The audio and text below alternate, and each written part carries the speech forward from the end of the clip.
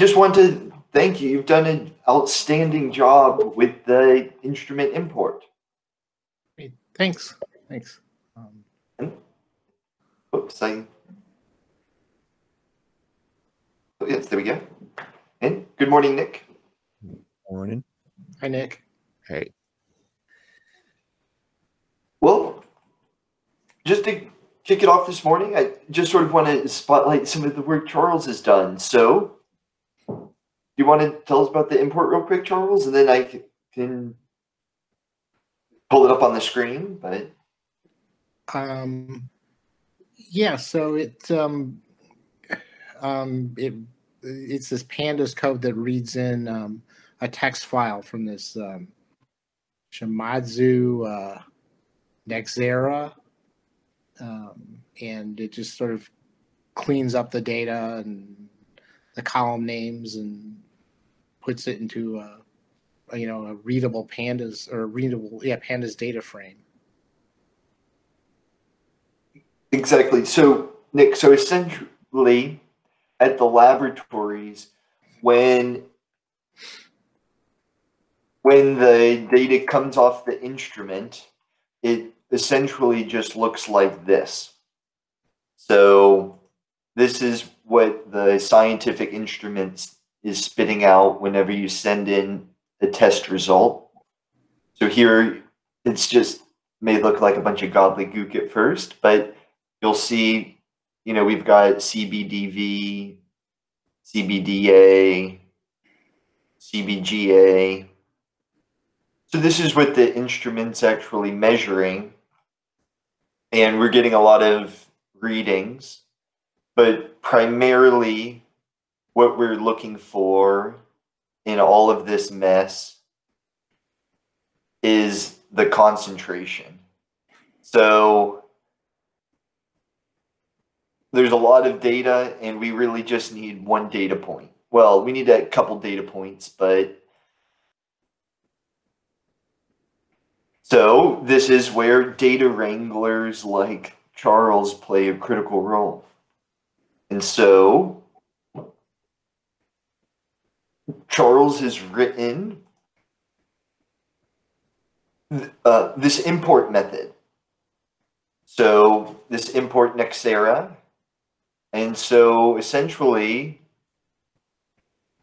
all you have to do is point to that data file .text, and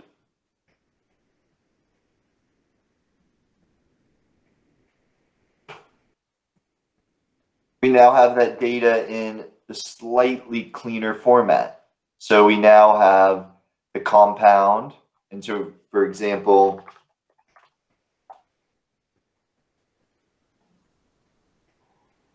if you look at the last observation,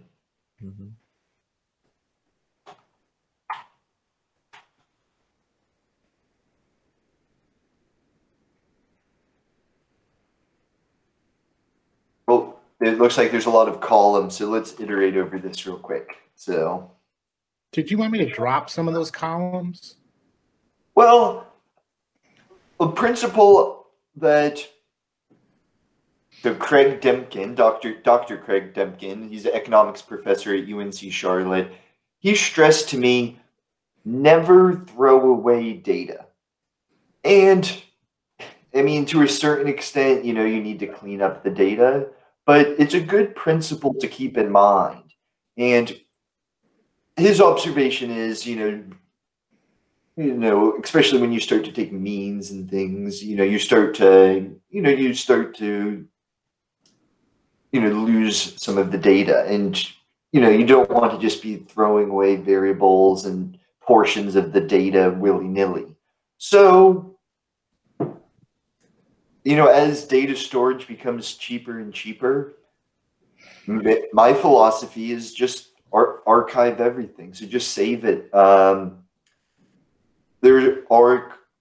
let's try to print out all these variables here, and then we can just talk about the things that are interesting. So I'm not 100% sure how we can iterate over just this one observation, but we can try a couple things here.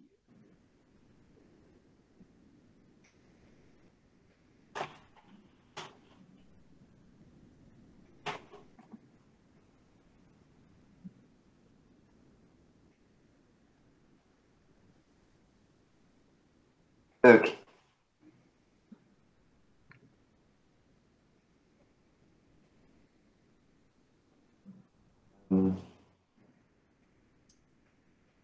So I kind of want to print out this whole thing, but it's a little long. I think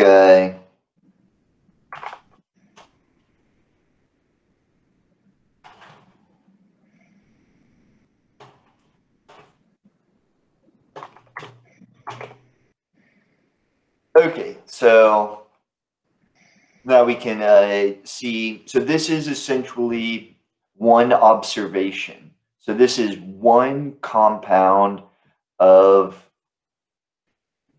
one analysis of one sample. And so we've got all of these data points for this one compound. So 128 data points. So that's probably excessive. And as you see, a lot of these are just blank. But the things that you do need for certain, you need to know the compound. It helps the analyst and the software to know where the data is stored on the instrument. So this is the actual file path on the instrument. So scientific instruments are essentially wired up or wireless to the computer, and so the data is typically stored on that computer. So then you also want to know the sample name, the sample ID, but depending on the instrument. Then the sample type, if the analyst has entered it. The retention time. So just a very brief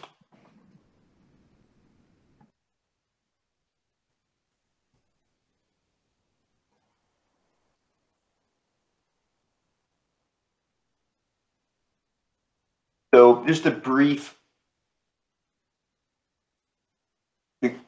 introduction to a chromatograph.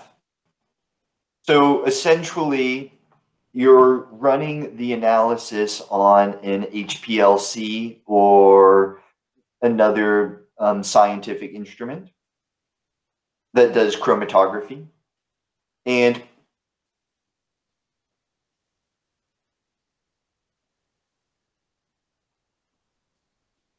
so your, say, runtime may be maybe on a faster machine, maybe, or a faster instrument, maybe it could be as low as 4 to 7 minutes, but maybe, a typical would be 11 to 16 minutes per analysis for a single sample. And so your retention time would be about, so this would go to about 13 minutes. And essentially you're going to be passing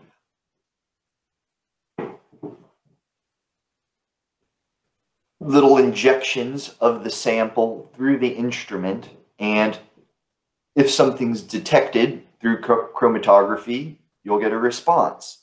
And then the area of the peak represents the amount or the concentration of a particular substance in that injection.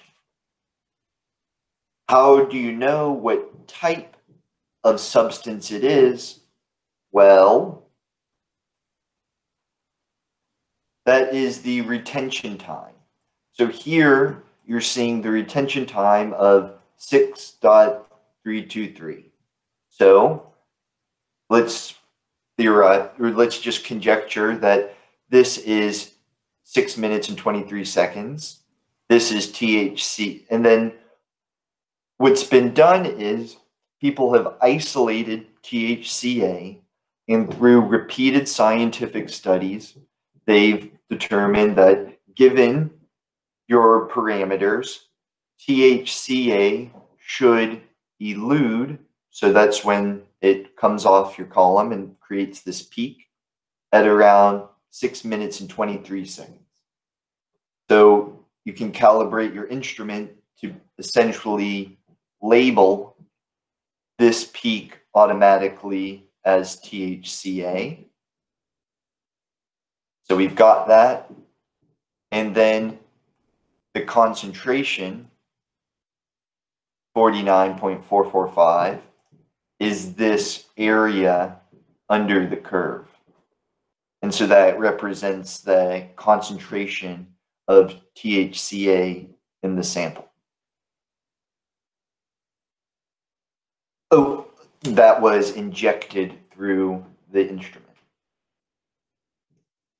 So those are the main data points you're looking for.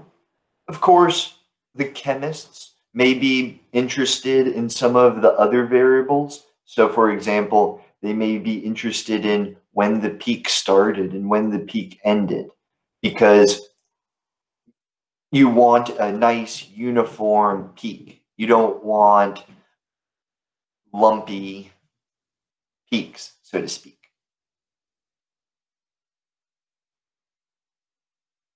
And a chemist could probably tell you a lot more about more of these variables than I. And so that's why I just resort back to the philosophy of never throw away data. And so may as well save it in case someone needs it in the future. So that's just sort of a quick scientific analysis just to give Charles props for turning this data, this text file, into a reasonable data frame that we can now do work with. So for example, we can find a particular sample.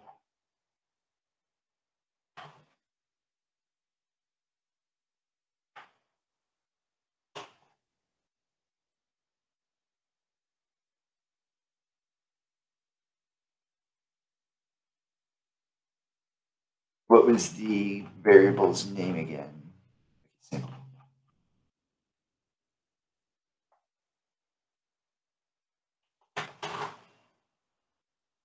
And so with the click of a button, you now have all of the compounds for this method. It looks like there could have been 2 runs of this. So let's actually just find out all of our samples real quick. So this is the beauty. So we're just basically going to show what's so cool about the work Charles has done here. So because it's all of this data is in a data frame, we can make short work of it. So we can find the samples.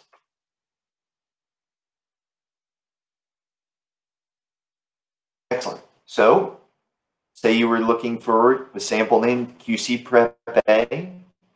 Well, now you have all of the cannabinoids that were analyzed. And you could take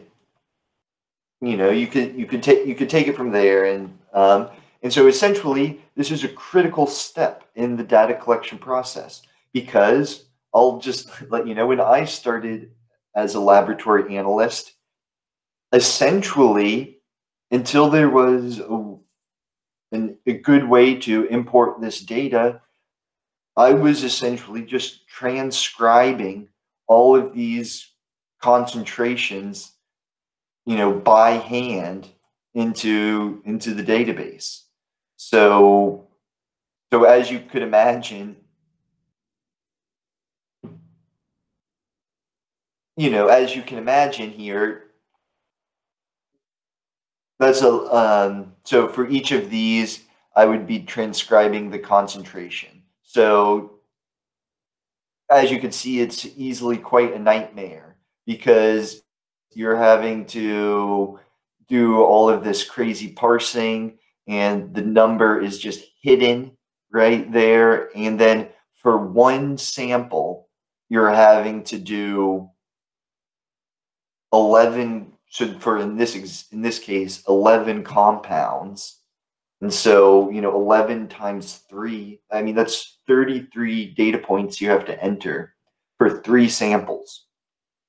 Or you could use Charles' import method and just import all the data. It's ready to go. It's in a pandas data frame. And my philosophy with Python is if you can do it with a computer and you've got enough time and willpower and know-how, then you can do it with Python. So long story short, awesome work, Charles. Just phenomenal. So yeah, that's really cool. And Charles has actually pushed this to the Canlytics engine. And so, Nick, this is sort of maybe something up your alley. So this is essentially an interface for cannabis analytics. So primarily started out geared towards laboratories, so importing data and getting it into the traceability system and getting certificates to clients. However, it needed a good interface for the traceability system. So I essentially wrote a wrapper around the metric API. And just to show you, it's nothing like fancy here. So I essentially modeled this off of GSpread. So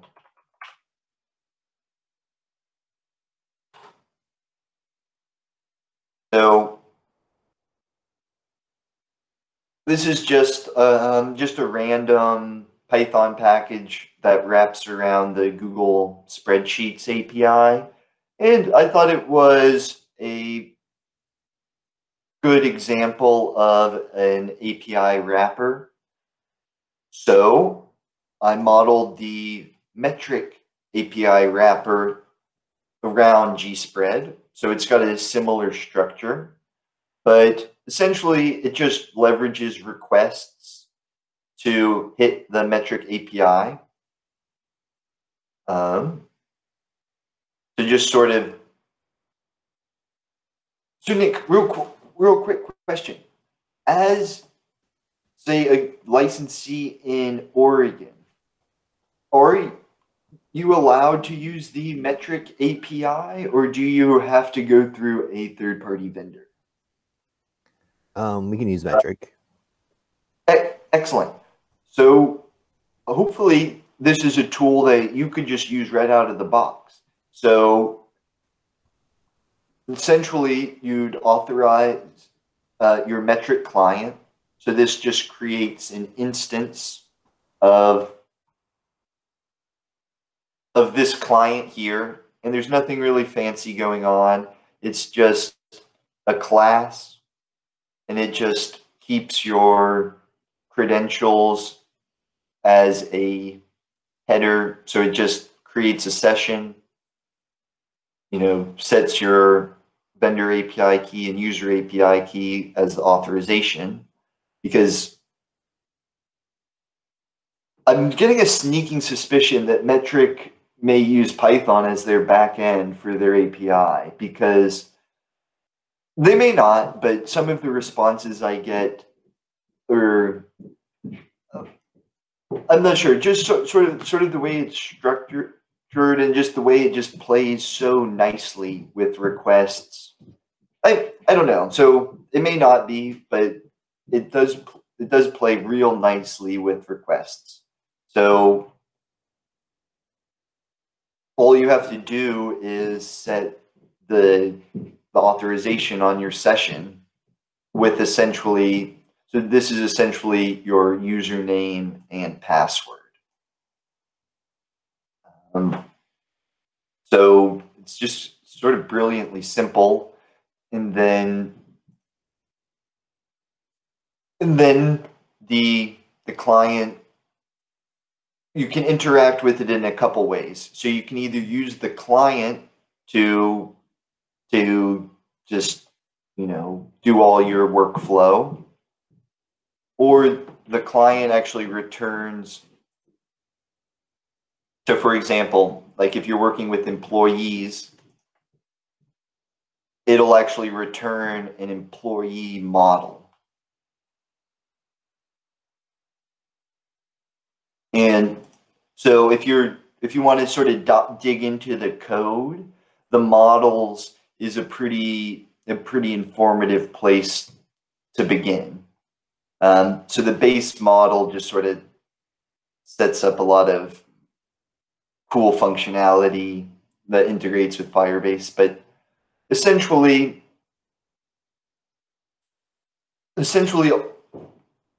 all of the metric models are represented here. So we've got an employee, we've got a facility. So the employee is a really simple model, just a full name, license. Then you've got the facilities. And then for example, this is how you're able to, you know, to leverage a lot of the functionality straight from the model. So you've got facilities, you have locations, strains, items, plants. So just to give you an idea, we don't have to scroll through the whole thing, but harvests. So you have packages, patients. So patients is on a state-by-state basis. So I don't believe all states have patients. Nick, in Oregon, do you interact with like patients at all in the metric system, or is that just not really a requirement? No, because we don't sell to patients, we sell to the retailer. So the retailer may, because we're on the manufacturing end. So yes. All right. So we don't, yeah. So, but there's, and here are some interesting helpers for you. So there's lab results, and then there's transfers. So these models could really help you out. So just for example, to give you an idea about how you would actually use some of the code, you can actually check out the tests. So if you go to tests, traceability, metric test, this sort of walks through how you would actually use all of the endpoints, or at least the majority of the endpoints. So just sort of to walk you through this real quick, in case you're interested in using it. The way I would recommend, firing everything up is maybe, and you can have your own setup if you would like, but I would, I mean, you may have your API keys on your server, but in this case, I just have them in an environmental variable file, so a .n file. So you can just read in your credentials from the .n file, and then you get your vendor API key and your user API key one way or the other in a secure way. And then you can fire up a client. So you can name it whatever you want. I just call it track, just for a nice short namespace. And then once it's set up, you can get off to the races. So you can get your facilities. And the reason that's important is you'll want to know the license number of your facility. So this example, you'll notice here we're creating locations, and you'll notice that I actually pass a license number here. So you can either pass a license number every time if you have multiple licensees or you have multiple licenses and you need that flexibility, or if you just have a single license and you just want to simplify things, you can actually pass the client a primary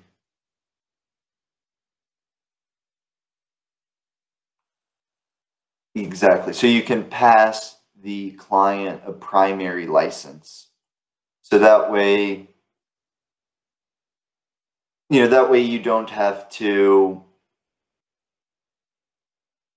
that way you don't have to pass the license number every single time you're doing something. But in this example, I am passing the license number just to show you how you can use, say, a cultivator's workflow and maybe a retailer's workflow down below. So, long story short, you may want to check it out because you can initialize this metric client, and then you can do everything under the sun with metric. You can create your locations, update them, view them. You can manage your strains. So this is sort of how you go about creating strains. This is some functionality that may need to get worked into the actual client itself, may need to be implemented at some point, because essentially when you create, when you create a strain, in this case, I'm creating the new old time moonshine. You're not return the ID, unfortunately. So you actually need to do a quick get call on the strains to actually get that new strain. And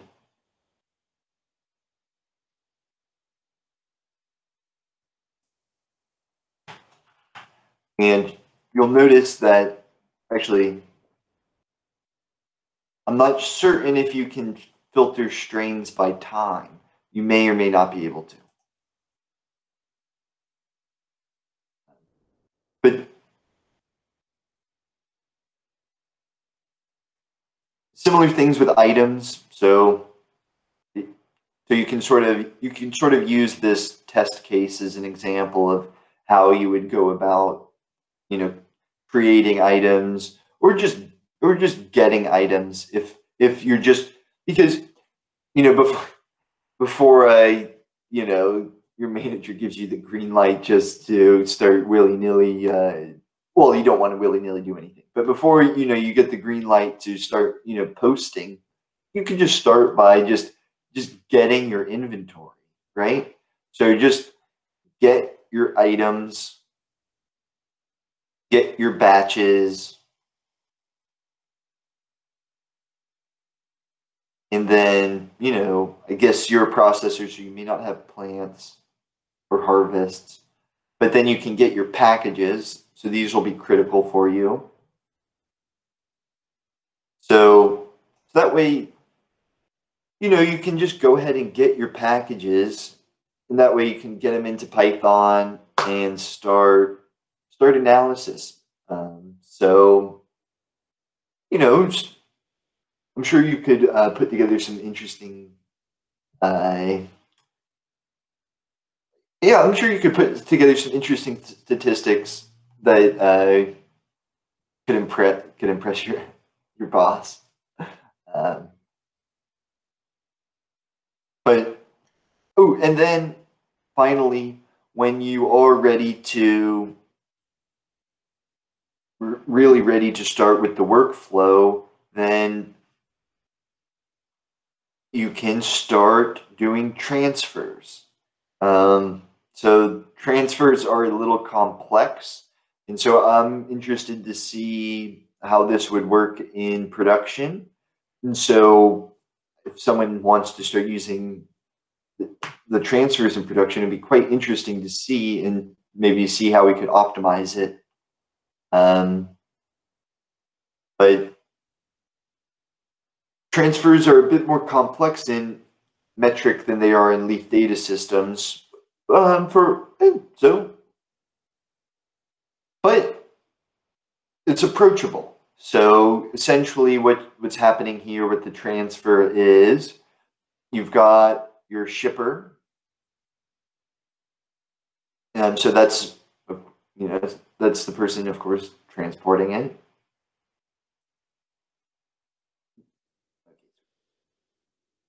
Okay, so and then you of course need your recipient, then information about their license, and then you of course add all the packages. So there may need to be a bit more efficient way than just passing it a giant object, but at the moment, that's the way transfers are created. However, once they're created, because of the nice models we have here, you can, you can update the transfers, without much trouble. So, so this is sort of the tortoise and the hare philosophy where, it took a little bit of time, to write all those models, but now they sort of pay off because especially the transfer ones.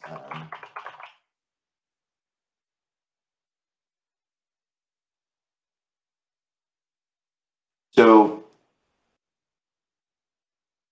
basically, the majority of these classes have built-in functions to create, update, and delete. So almost all of the models, for the most part, have those three. So that way you can just create, update, and delete a model just from itself.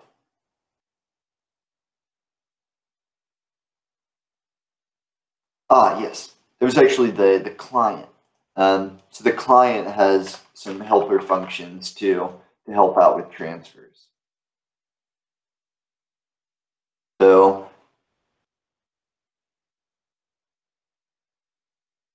I wish I could print these out real quick, but okay. But I'll start wrapping this up because, so long story short, there's a lot of utility functions you can use here to make your life easier. You can get transfer types. You can get you can get all the transporters. You can get a transporter's details. And then, of course, create, update, and delete transfer. So I just sort of wanted to just sort of show you that real quick, just to, just to sort of tell you about this tool, because, it's here if you want to use it, and it's designed to be simple and easy. So ideally, you can just toss in your vendor API key and your user API key, and you're off to the races. So, like I said, it still needs to be hammered a bit in production, so that way we can figure out all of the interesting utility functions that can be added to it to make everybody's lives easier. But it does function. It does successfully hit all of the endpoints. So it works. So may as well put it out there and, see if anybody can find it useful.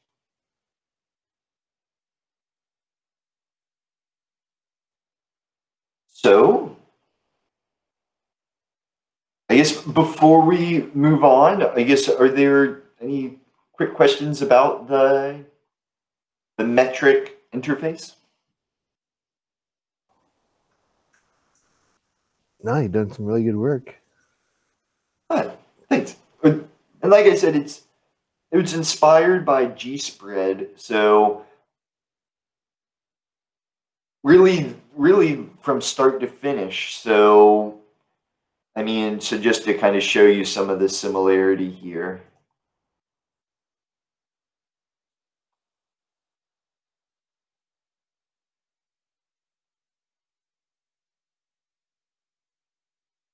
So, see, they just have their client, their model, their URLs, exceptions, and some utility functions. And metric, same thing. I've got the client, some exceptions. So just to handle the, the base metric errors that are thrown. And then, oh yes, and then the URLs. And so when you initialize the client, actually, sort of not shown in the demo, but you'll want to pass it your state. So the state is actually by default Oklahoma, because that was just where Cannalytics was verified first. However, so when you initialize your client, you'll want to essentially use this snippet here. Because the one in the example is sort of the simple, like the most minimal case where you just pass the vendor API key and the user API key. You'll definitely want to pass the state equals to OR, lowercase, and then you may want to pass the primary license if you're just thinking you're going to just work with one license. So, nothing fancy there, just all the URLs. And then there's, a handful of utility functions, which these are just sort of things that sort of suit my fancy. For example, just my preference for snake case. So a lot of the package, so basically metric, a lot of their fields are camel case. And I have a hard time reading camel case. I can read snake case faster, and so I just turn everything to snake case. So if that's not preferred, just leave some feedback. But I don't know. I feel like it makes things simpler. And then it's all brought together here. So the user has to go in and sort of manually change all those fields, or is there like a setup utility with like a user interface where you like walk them through what they need to set up? Ooh, good question, Charles. So essentially, this is designed to maybe be plugged up to a user interface. So this is more of an API. So this is a wrapper around the API. So this is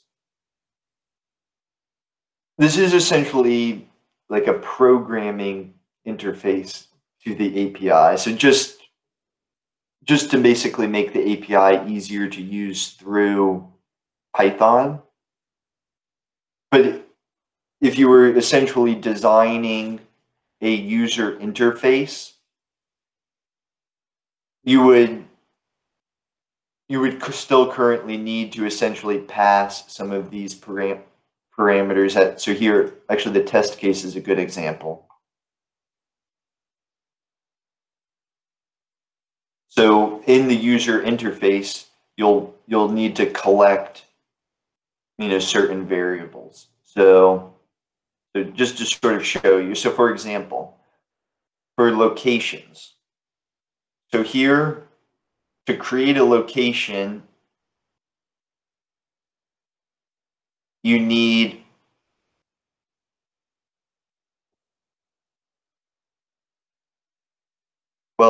the locations I've sort of tried to make a bit more efficient. The locations, you only need to pass a name, and then it'll create that. So the locations is actually a bit more efficient. But the strains, for example, at the moment, this object is essentially what you'll want to pass from your user interface. So in your user interface, you essentially need some way for the user to enter the name, the testing status, THC level, CBD level, indica percentage, and sativa percentage. The models actually have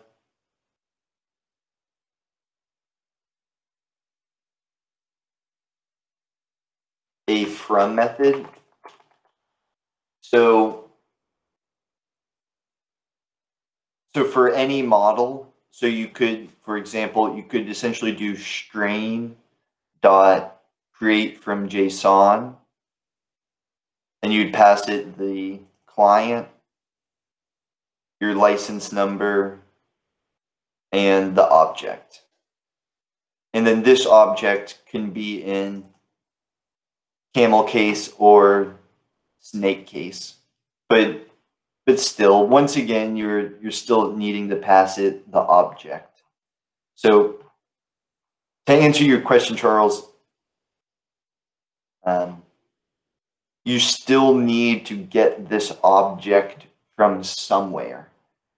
So from my experience, just if you could boil the user interface down to just passing JSON objects, then it makes it quite pluggable.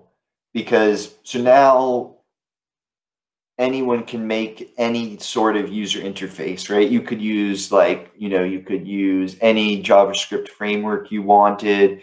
You could use,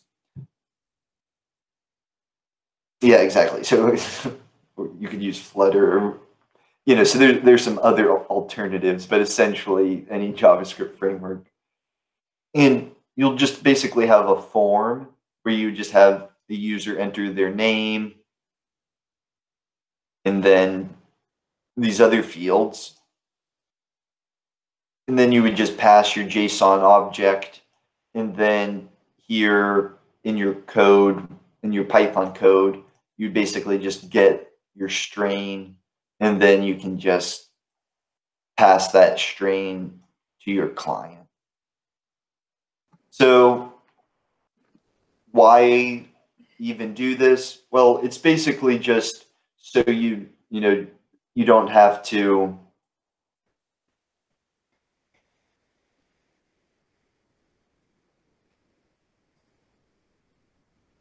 one second, let me just navigate. It's basically just supposed to be just a nice shortcut around having to do this every time. So basically, the benefits to the client are it creates a session. So that way you've got essentially this open, you've got like a connection established between your piece of software and metric. So that way your requests, can go as fast as possible.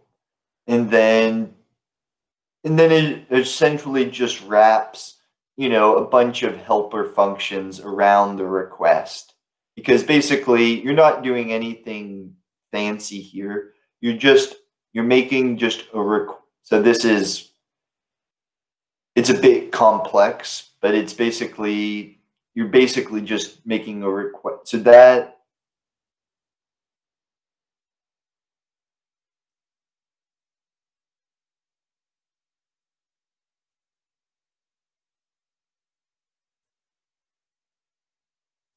let's open it over.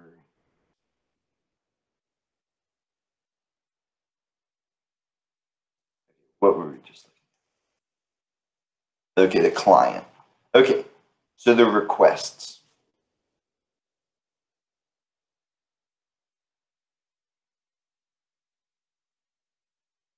Okay, so this request is not really that much different than essentially just saying import requests.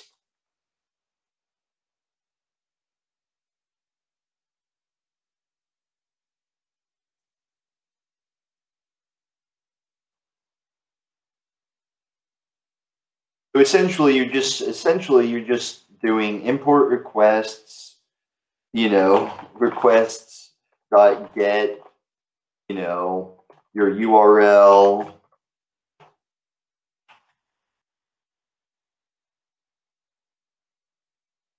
Basically just doing that, and then you may pass it some parameters. And so your parameters, that's where you actually can pass filters. And so that would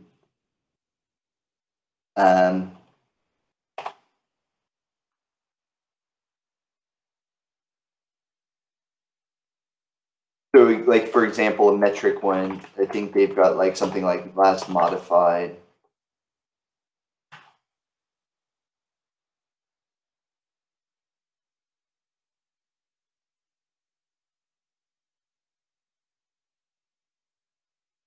Right. You want to double check this.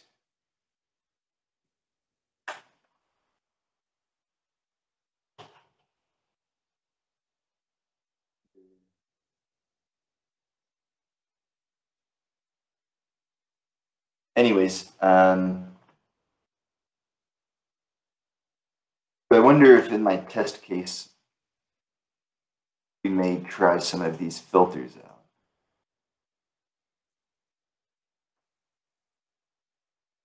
I may need to write some test cases for the actual filters, but essentially, you're doing that, and then you're saying,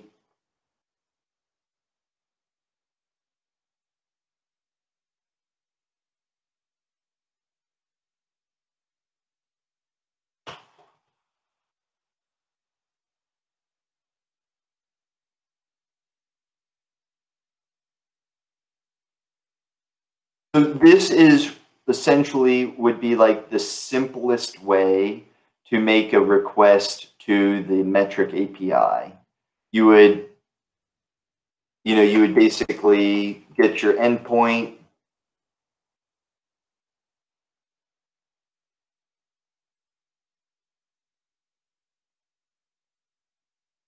Like if you were just like trying to get started right out of the box,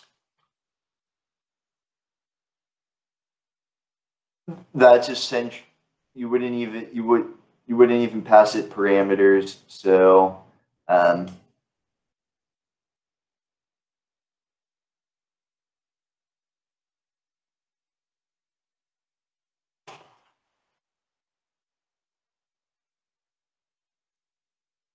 and that would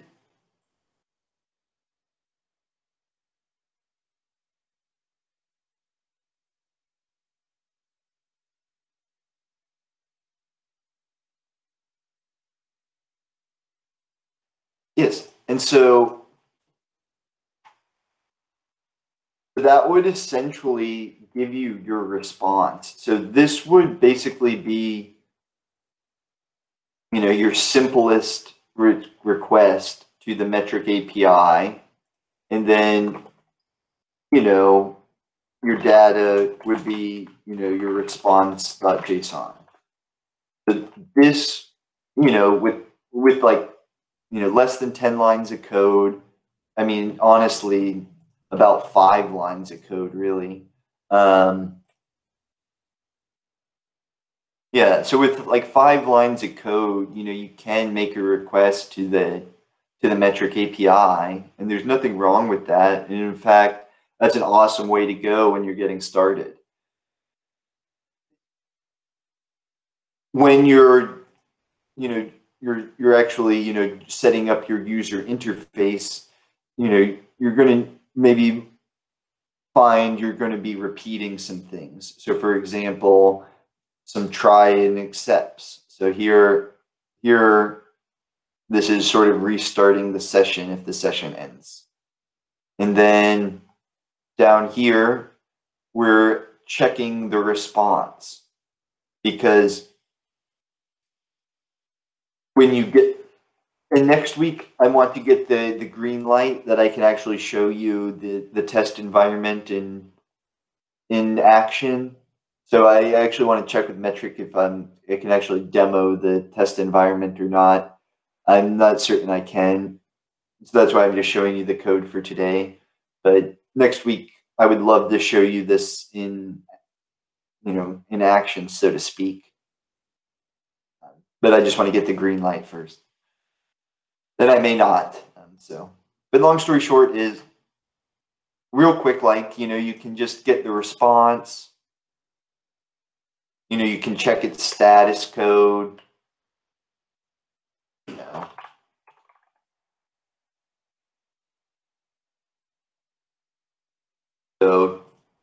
So that'll raise an error if you didn't have a 200 status code. But essentially,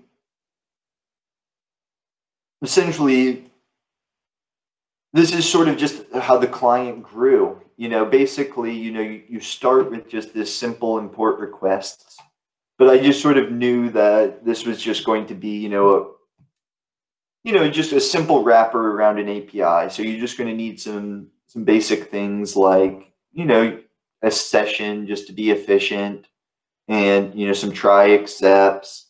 And so that way you just have this built-in exception class. And it's just basically, I copied this from GSpread, but it's basically just a fancy way to get the error message.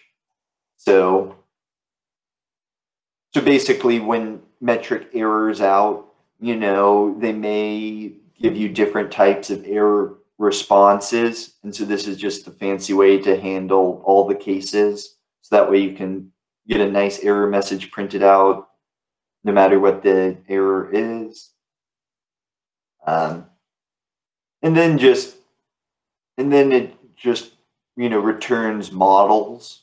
So that way the models are an attempt to be sort of self-sufficient.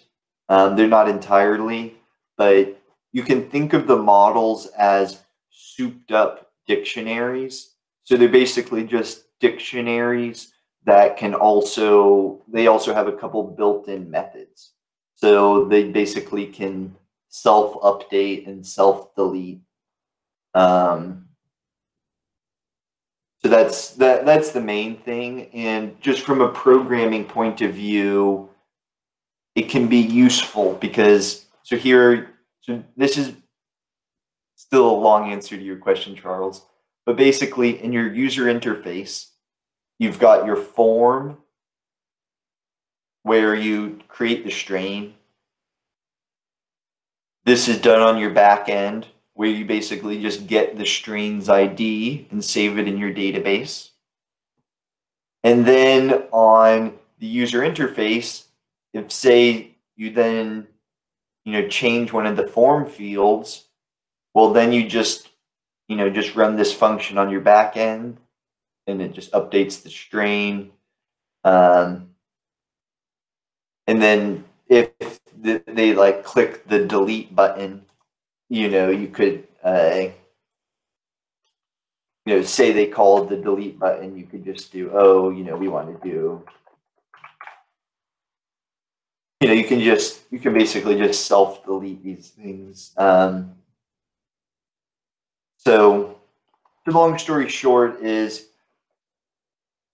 it's primarily meant to be used, programmatically. So whether you plug this package up to your user interface, or you just want to, just write some scripts and you just need a helper. I've just found creating abstractions quite useful, because let's take it all back to the ground floor here in the end. Because what are we trying to do? We're trying to make your workflow as simple as possible. So we just looked under the hood, and so don't be scared or anything. Just look at GSpread. I pretty much just copied the work there, and it ended up being a little complex, but it's as far as wrappers go, it's not the most complex wrapper in the world. I try to keep it as simple as possible. And then I've just found that creating wrappers helps in your workflow, because then you can abstract away all that complexity. So this is actually a programming philosophy that I've learned recently, is you want to program to an interface.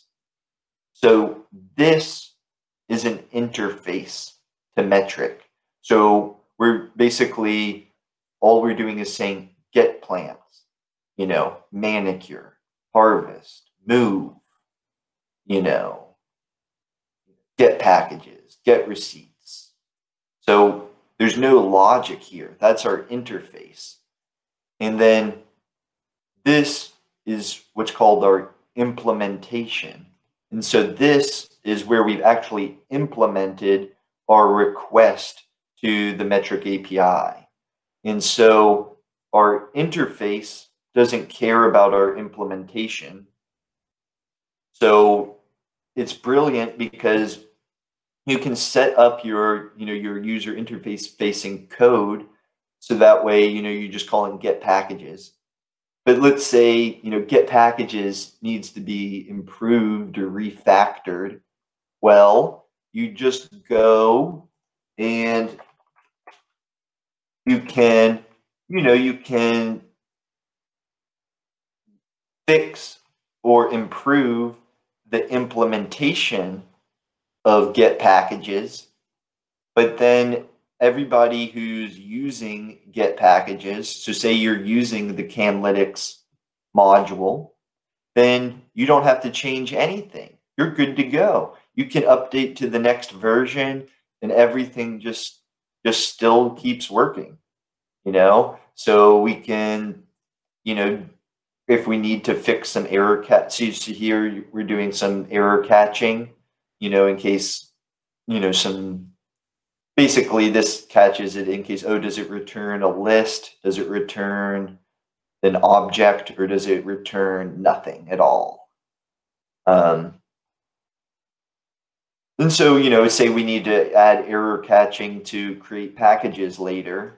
Well, we can change the implementation, and then the interface stays the same. So that's sort of a design pattern that I've learned recently, and it's been incredibly effective. It just makes writing software a dream.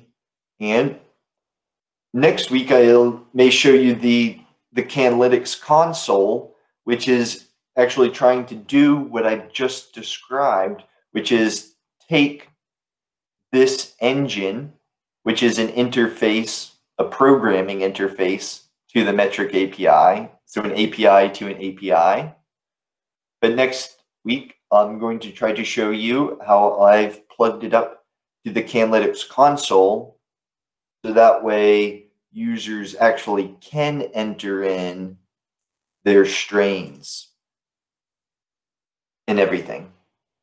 So next week, perhaps, I can show you how, instead of doing strain creation and management or package creation and management programmatically, we can basically wire this up to a user interface, any user interface. So you can make any HTML, JavaScript, Flutter, Dart, Android, iOS, anything, right? Well, those may not be running Python, but you can plug this up to any user interface. Well, in those cases, you'd just be making requests, but plug it up to any user interface, and you're off to the races. So I just thought I would share that with you today. I know we were going to talk about statistics, so we may have to get back to that next week, because I also have some really cool data that Charles has put together on waste analytics. But I think we're out of time for today, so I can show you more of Charles's awesome work next week. So just to wrap up today, are there any final questions, comments, thoughts, or anything?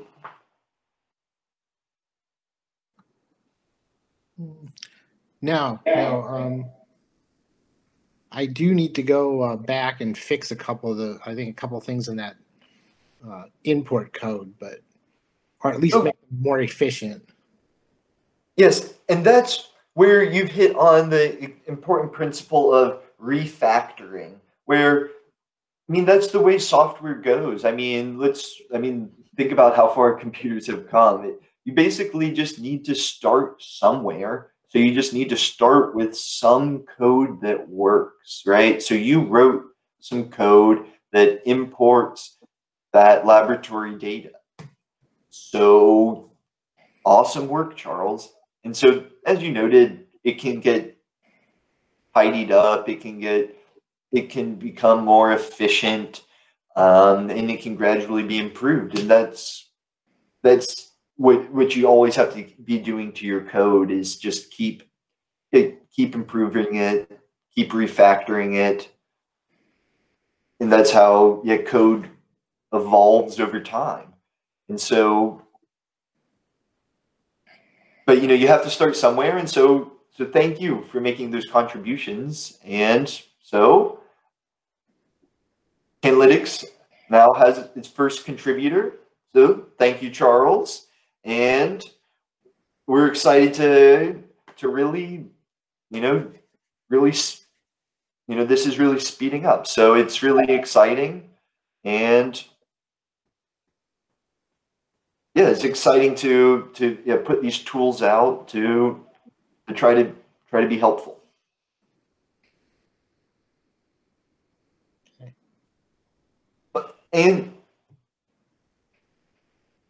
we can all tinker on it. So if you're open to it, I may actually maybe adjust some of your comments and things just to sort of fit sort of the style of the project. But I think the code looks good and functions good. So if you want to tinker on it anymore, then by all means. But I just want to really thank you, Charles, because that is a huge contribution. And like I said, that's one of the most valuable things for laboratories, is to be able to get that data and import it into the laboratory's database with the click of a button. No data entry, click a button, all that data is in your system, ready to go. Let your analysts spend time doing science, not doing data entry. Yeah. Quite amazing. So thank you for contributing to Canalytics, Charles. Sure. Great. Well, we've run a little long, so I'm going to go ahead and wrap it up here. Just so I don't keep you all day. But thank you for coming and checking out the latest developments on cannabis data science. Yeah. All right, crew. Thank you. Until next Have a good week. day. All right, and then feel free to reach out through email or messages if you have any thoughts, or Nick, if you start to use it and you run into any questions or anything, just reach out, because I want to get this tool in your hands so you can find some use for it. Yeah, we'll do. All right, awesome. All right, everyone, until next week. Okay, bye. Have an awesome one.